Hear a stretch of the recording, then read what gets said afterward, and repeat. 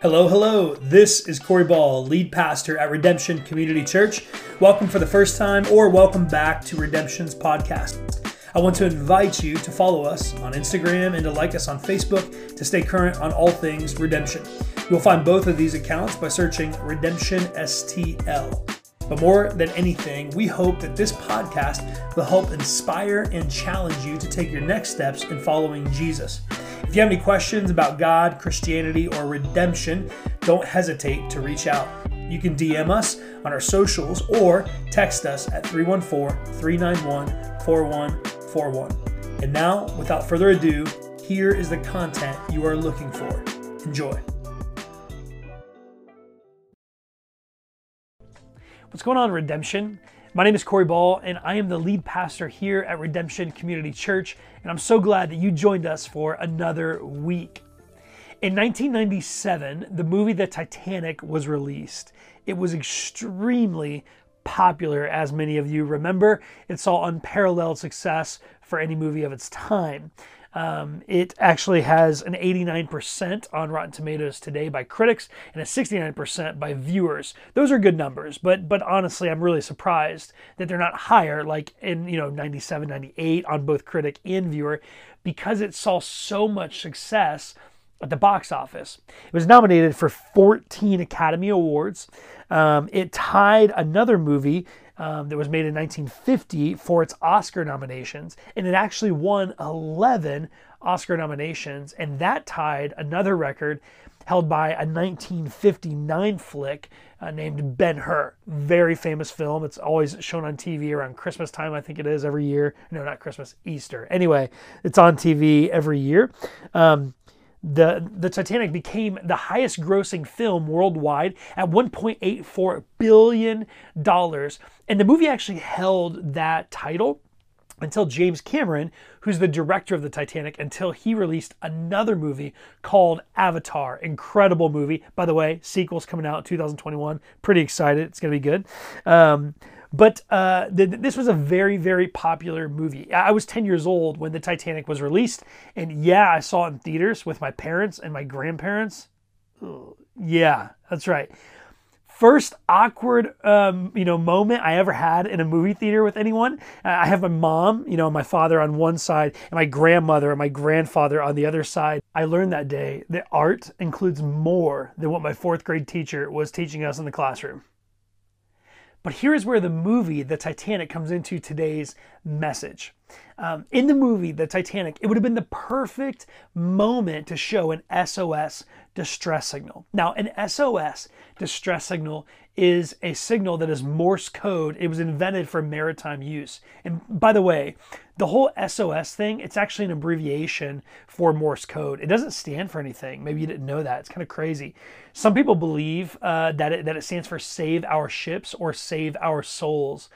But it's not true. It's actually just an abbreviation. I don't know if you're disappointed by that. I am, But I do love that later on it picked up the actual abbreviation, or not abbreviation, but rather acronym of save our ships or save our souls. That's pretty cool. But this would have been a great movie to actually show an SOS distress signal. But it's not in the movie. Why? Because it turns out that Morse code doesn't really add to cinematic drama as much, right? Like, could you imagine them trying to get in an actual SOS distress signal in the heat of water is coming in and people are jumping ship and all this stuff, and then they pan over to this guy doing this?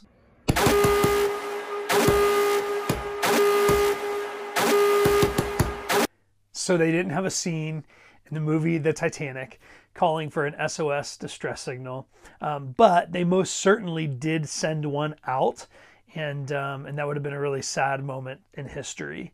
But we don't need the crew from the Titanic in the movie The Titanic to send out an SOS for us to understand what it is. We know what it is.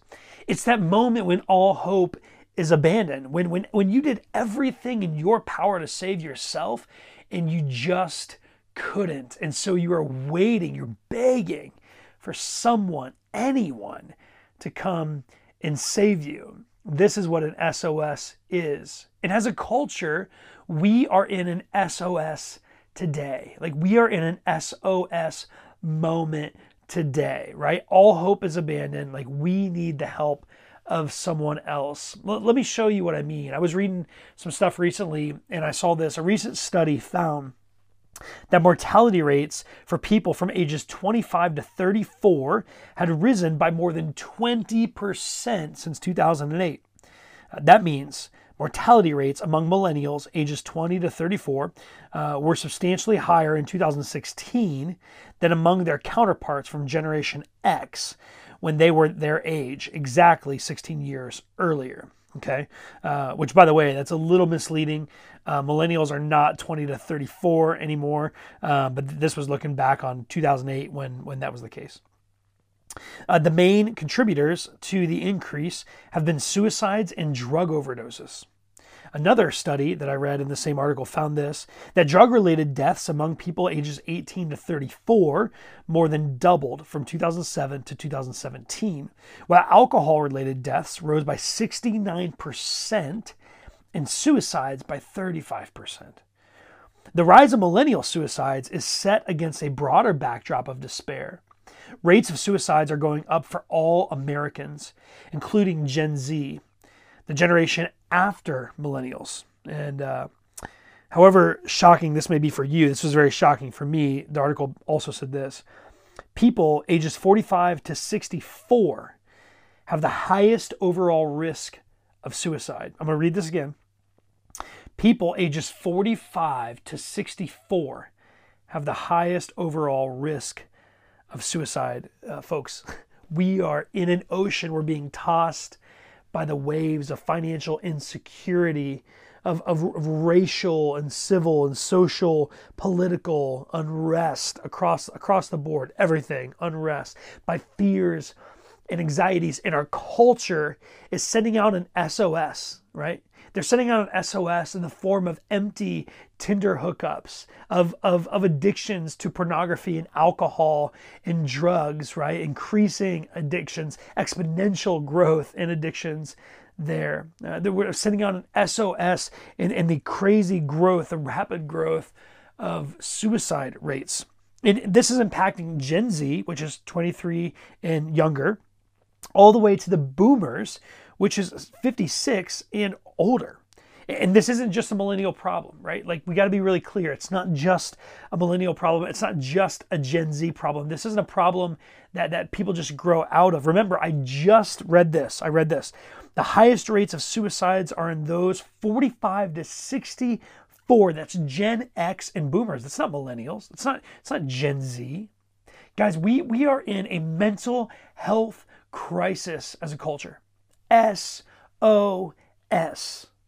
Now, you can say, save our ships, save our souls, but the bottom line is we need saving, right? We are in a time period in our history that we are in desperate need of saving. So this new series that we're beginning today is called SOS. And we're going to be looking at characters in the Bible who are in a very hard place and they called out to the Lord, right? And the Lord saved them, or the Lord came to the rescue. Even some of them, like we'll see today, some of them don't even call upon the Lord, and the Lord rescues them. They have a Savior in God. And we're going to be looking at that. I'm going to give you the series breakdown, kind of what you can look for each week. Today, we're going to be looking at a woman who was a servant, and I would even say a slave. And for all intents and purposes, she was sexually assaulted. And through those sexual assaults, she has a baby. And her 14-year-old son are sent to the desert by essentially her servant, or her master, her slave master, her servant master, sent into the desert to die. That's what we're going to talk about today. Week 2, we're going to be looking at a boy who was his death was faked by his brothers, and then he was sold into slavery. And as you can imagine, the rest of his life was a bunch of roller coasters of SOS moments. Week 3, we're going to be looking at a young man who's cornered by this tyrannical king, this bloodthirsty king who really wants to kill him, all because of his paranoia and jealousy. Okay, that's week 3. And then week 4, we're going to be looking at the story of humanity, the story of us and how God saves us and wants to save us. And so that's what we're going to be looking at throughout this series. But let's dive into today's story. We're going to be going to Genesis chapter 16. If you have your Bibles, we'd love for you to open those up. We're going to put it on the screen here, but also you can always use a YouVersion Bible app. We're going to be going to Genesis chapter 16, and we're going to be reading from the New Living Translation. Here we go.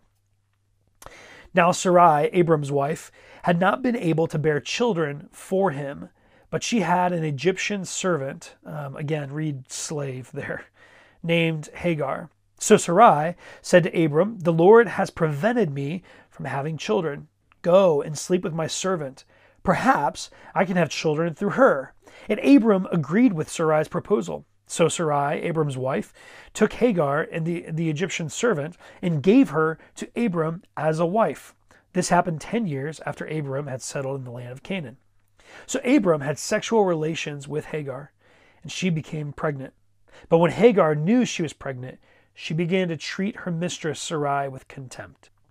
Not sure if you've ever heard of the show The Handmaid's Tale. By the way, with that show, I would definitely proceed with caution, read some reviews and things about that before you enter into that show. But so the show, The Handmaid's Tale, I don't know if you've ever heard of it or read about it, but if you have, if you're aware of it, the entire show actually comes from this chapter. So these verses here that I just read, this entire dystopian society that is set in modern times, but it's a dystopian society that is just plagued with sexual assault and all these awful moments. The writers, the creators of Handmaid's Tale actually took these verses and they created a modern world, an entire dystopian modern world based off of these verses. Okay, so like this chapter has really impacted our culture today. Now, I read these verses to you mainly to give you a backstory of Hagar, because she's the one that we're going to be looking at today. I wanted to give you a backstory for her because we're going to be looking at her story actually in a later chapter that we're going to get to in a moment. But before we do, I just want us to really see something here. We need to be careful and clear about something here, okay? Whose idea was this for Abram to sleep with Hagar? Whose idea was this? It was Sarai's idea, right? It was Sarai. And who agreed with Sarai? Abram. Abram agreed with her, okay? And who is not present in this interaction here? Who don't we see? God. We don't see him there, okay? And we need to be really clear that it is not God's idea. He doesn't agree with it, and he doesn't smile upon it, okay? We need to be really clear about this. As Christians, we need to tread lightly with our understanding and our assumptions of Scripture. Because what happens when we come to a character like Abram, he's one of the founding fathers, right? Like all throughout the Old Testament, you read about, the God of Abraham, Isaac and Jacob, right? And so he's really the founding father. Like God creates this incredible covenant with Abram that impacts the entire world. He's the father of the Jews and therefore of the Christians. And he does all these incredible things, yet because of those things, we think, okay, what we're going to do is we're going to venerate him. We're going to venerate Abram. We're going to mimic him just like we mimic Christ. And listen, we should not do this, right? What we do is we try to make him holy, and nothing is further from the truth. Abram is not a holy character, okay? In fact, we would struggle if we were around Abram today. I think every one of us, all of us, would struggle being his friend because of his deeply immoral moments. Deeply immoral. Could you imagine having Abram and Sarai over to your house for dinner, and your roommates are there, or your parents, or your spouse and children? And as you're talking with Abram and Sarai, they start by saying this. Yeah, actually, we're half siblings. Yeah, crazy. Like we have the same dad. And so we got married, and that's pretty cool. It's been kind of crazy, but cool. Yes. By the way, Abram and Sarai, yes, they have the same father, Terah. And so what if they started out there? Okay, getting pretty weird already, right? Okay, then what if they moved on? Yeah, we were traveling a couple weeks ago, and like here's the thing: the Pharaoh, like he wanted to sleep with Sarai, right? Oh, and then a couple weeks later, it was a little bit later, a king Abimelech, he wanted to do the same thing. So, we knew with the Pharaoh and King Abimelech that if they knew we were married, like they would kill me and they would take her as a wife. So we didn't really mention the whole we're married thing, and I just said, hey, yeah, let me offer up my sister, right? My half sister wife, right? Okay, let me offer up my sister. Go sleep with her, like do your thing, yeah. And so anyway, we did, and we got out of it, right? Isn't that crazy? Has that ever happened to you guys? And you would sit back, and by this point, your fork is down, you're not touching your food, and you would say something along the lines of, nope, I can't say that it has ever happened, right? This is getting kind of strange. But then they continue, right? And Abram's like, hey, so here's the thing, like Sarai and I, we can't have children. It could be that we're half siblings. We don't really know about that. Like, verdict is still out, right? But we are struggling having children, okay? And so Sarai had this great idea.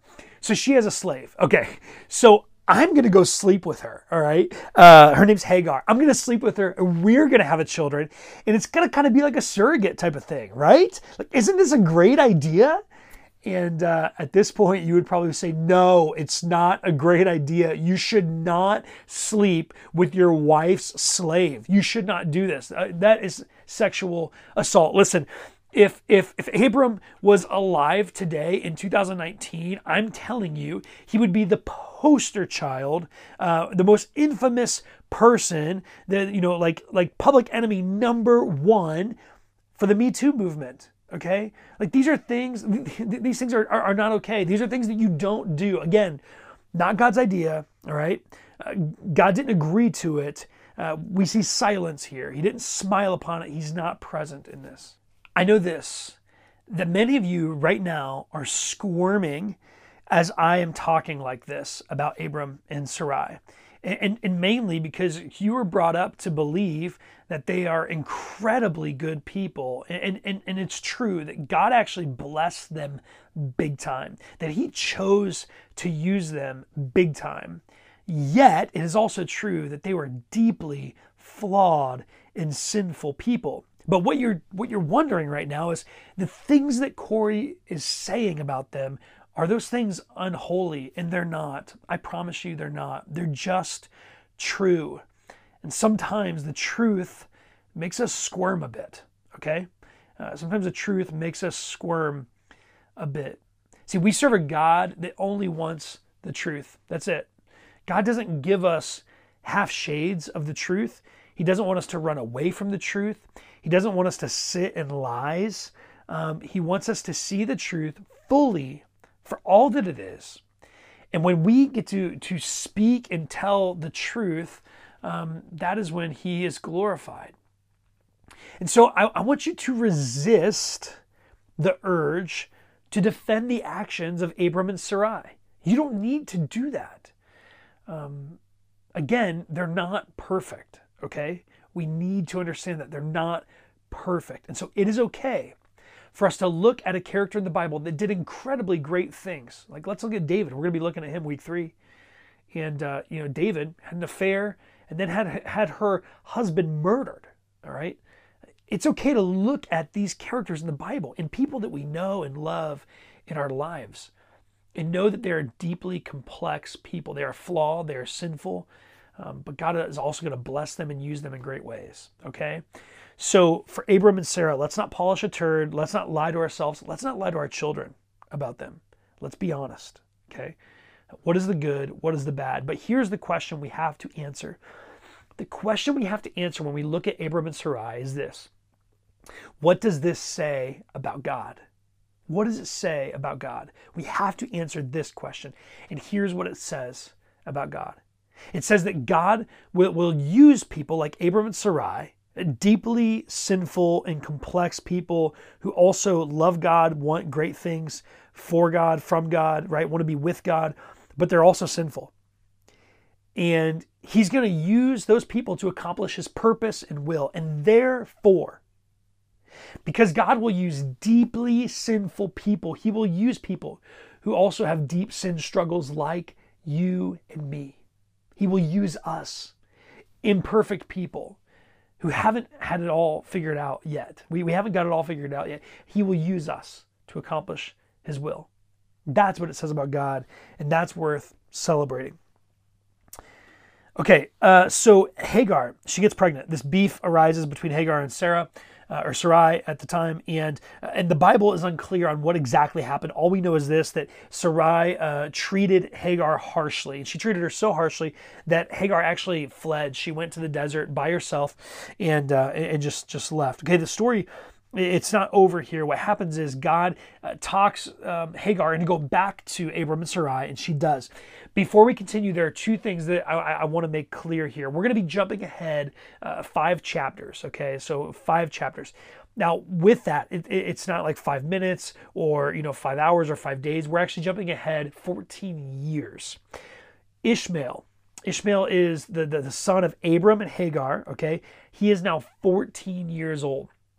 All right, and the other thing that we need to see is this: that Abram was renamed to Abraham by God, and then Sarai was renamed to Sarah. Okay, so Abraham and Sarah now. All right, so we're going to start again in Genesis chapter 21, and we're going to read our last bulk of verses here. When Isaac grew up and he was about to be weaned, Abraham prepared a huge feast to celebrate the occasion. But Sarah saw Ishmael, the son of Abraham, and her Egyptian servant Hagar, making fun of her son Isaac. So she turned to Abraham and demanded, "Get rid of the slave woman and her son. He is not going to share in the inheritance with my son Isaac. I won't have it." And this upset Abraham very much because Ishmael was his son. But God told Abraham, "Do not be upset over the boy and your servant. Do whatever Sarah tells you. For Isaac is the son through whom your descendants will be counted. But I will also make a nation of the descendants of Hagar's son because he is your son too." So Abraham got up early the next morning. He prepared food and a container of water, and he strapped them to Hagar's shoulders. Then he sent her away with their son, and she wandered aimlessly in the wilderness of Beersheba. When the water, aka all of her hope, was gone, she put the boy in the shade of a bush. Then she went and sat down by herself about 100 yards away. "I don't want to watch the boy die," she said as she burst into tears. But God heard the boy crying, and the angel of God called to Hagar from heaven, "Hagar, what's wrong? Do not be afraid. God has heard the boy crying as he lies there. Go to him and comfort him, for I will make a great nation from his descendants." Read that as "he will not die today, and my purpose is not yet finished in him." Then God opened Hagar's eyes, and she saw a well full of water. She quickly filled her water container and gave the boy a drink. And God was with the boy as he grew up in the wilderness. He became a skillful archer, and he settled in the wilderness of Paran. His mother arranged for him to marry a woman from the land of Egypt. Hagar was at the end of her rope. This contemptuous relationship between Hagar and Sarah, it didn't get any better, right? So Ishmael, he's 14 years old, and they're at this gathering, and Sarah looks over, and she sees Hagar and her 14-year-old son clowning on her, right, and joking about Isaac, right, and she can't have it anymore. She can't take it anymore. She just gets irate. And she says to Abraham, "Take care of him, like send him away." And there's something here I want you to see, though. I'm going to reread verses 11 and 12. So I want you to listen to this here. This upset Abraham very much because Ishmael was his son. But God told Abraham, "Do not be upset over the boy and your servant. Do whatever Sarah tells you." See, Abraham is upset about this. And Hagar, she can't be happy about being sent into a desert of uncertainty, right? I mean, both of them had some serious worries. Both of them had their fingers on the SOS transmitter. They were getting ready to send out that call, that distress signal. They were both freaking out. But God commands Abraham to listen to his wife on this. It's as if God is actually in this one, right? And this is the truth that we see in the story today.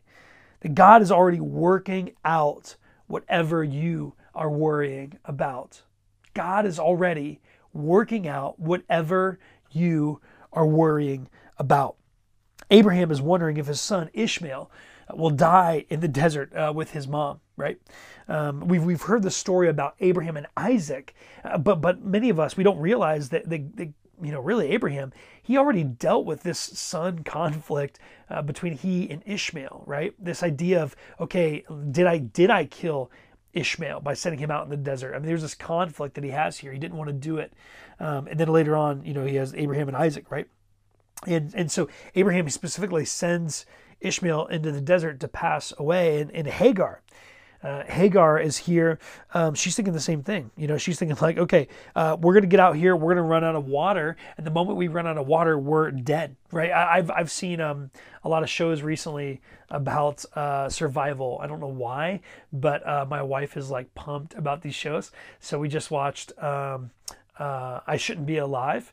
And it's a really interesting show. There's a lot of moments in the desert where like people get 2 days or so into the desert and then they just, have no water. And it's like, it's the time that they kind of like give themselves over to death, right? And then they end up getting rescued and all these things. By the way, this right here, it's actually a legit advertisement for one of their episodes back in 2014. And I feel like that could totally be the story of Hagar and Ishmael. But anyway, I digress. So about 2 days or so in the desert, sometimes less, once you're out of water, like you're done, right?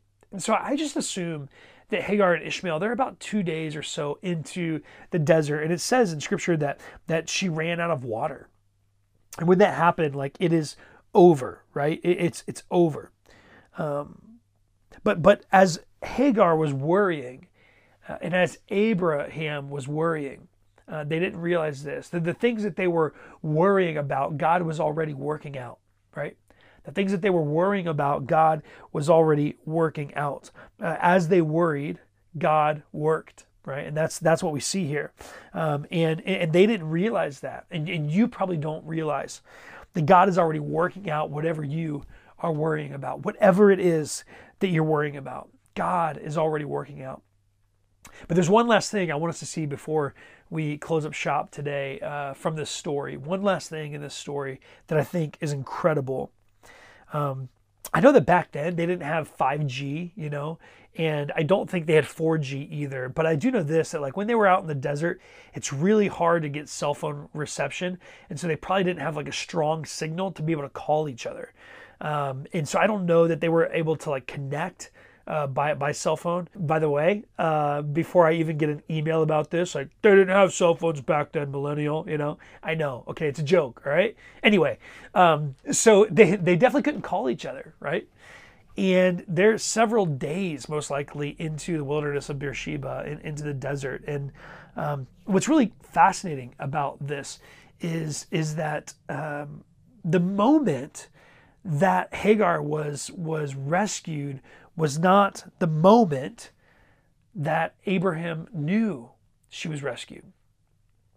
The truth is that when Abraham sent Hagar and Ishmael out into the wilderness, he really, really wasn't certain if they were going to survive. In fact, he probably assumed that they had passed away. And we don't know. It could have been several days, and maybe he found out. It could have been several weeks, and maybe he found out. It could have been several years, and maybe he found out. But it also could be the fact that he never found out. All we know is that in Genesis chapter 25, verse 9, it says this about Ishmael. His, meaning Abraham, his sons, Isaac and Ishmael, buried him in the cave at Machpelah near Mamre, in the field of Ephron, son of Zohar, the Hittite. That's all we know. That's it. All we know about Ishmael after he was sent into the wilderness, the only other thing we see is this image, this picture of him and his brother Isaac at their father's funeral. Them burying their father in the cave at Machpelah. That's it. That's all we know. And so Abraham could have literally lived his entire life, most of his life, or his entire life, without ever realizing or knowing that his son Ishmael was actually alive. And this is a big deal because as he was worrying, God was working. And really, to be more clear, as he worried, God worked. But we don't know that he ever knew that God actually worked and succeeded. We don't know this, right? And this could be your story right now. Like right now, as you worry, God works, but you might be dwelling on your past sins. You might be going back to the things that you think are just weighing you down. As you're drifting in the ocean, you're feeling the pull of all this weight of your past sins bringing you down. You might be killing yourself with worry and anxiety for all the mistakes and missteps that plague you. You might be hurting from a lost job or a lost loved one or a death of a dream or a broken relationship right now. And as you're being tossed by the waves in life, you are wondering if you will ever be rescued, right? As you are ready to send out the SOS, I want you to know this. And God is already working out all that you are worrying about. I can't imagine the guilt that Abraham felt. And I believe that Sarah later felt as well. I can't imagine the guilt and the frustration with themselves that they had to live with their entire lives. I don't know what guilt you're living with. I don't know what self-frustration and anger that you're living with. But I do know this, that the God who saved Hagar is the same God that can save you.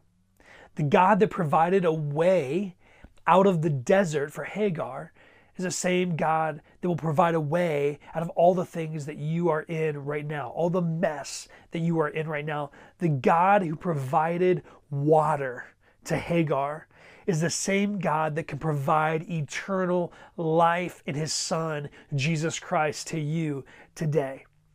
If you're looking for a Savior, if you're looking for something and someone to save you, if you've sent out the SOS, if the flare is in the sky and you are over there in Morse code silently tapping, just waiting for someone to save you, you need to hear that Jesus is the Savior you're looking for.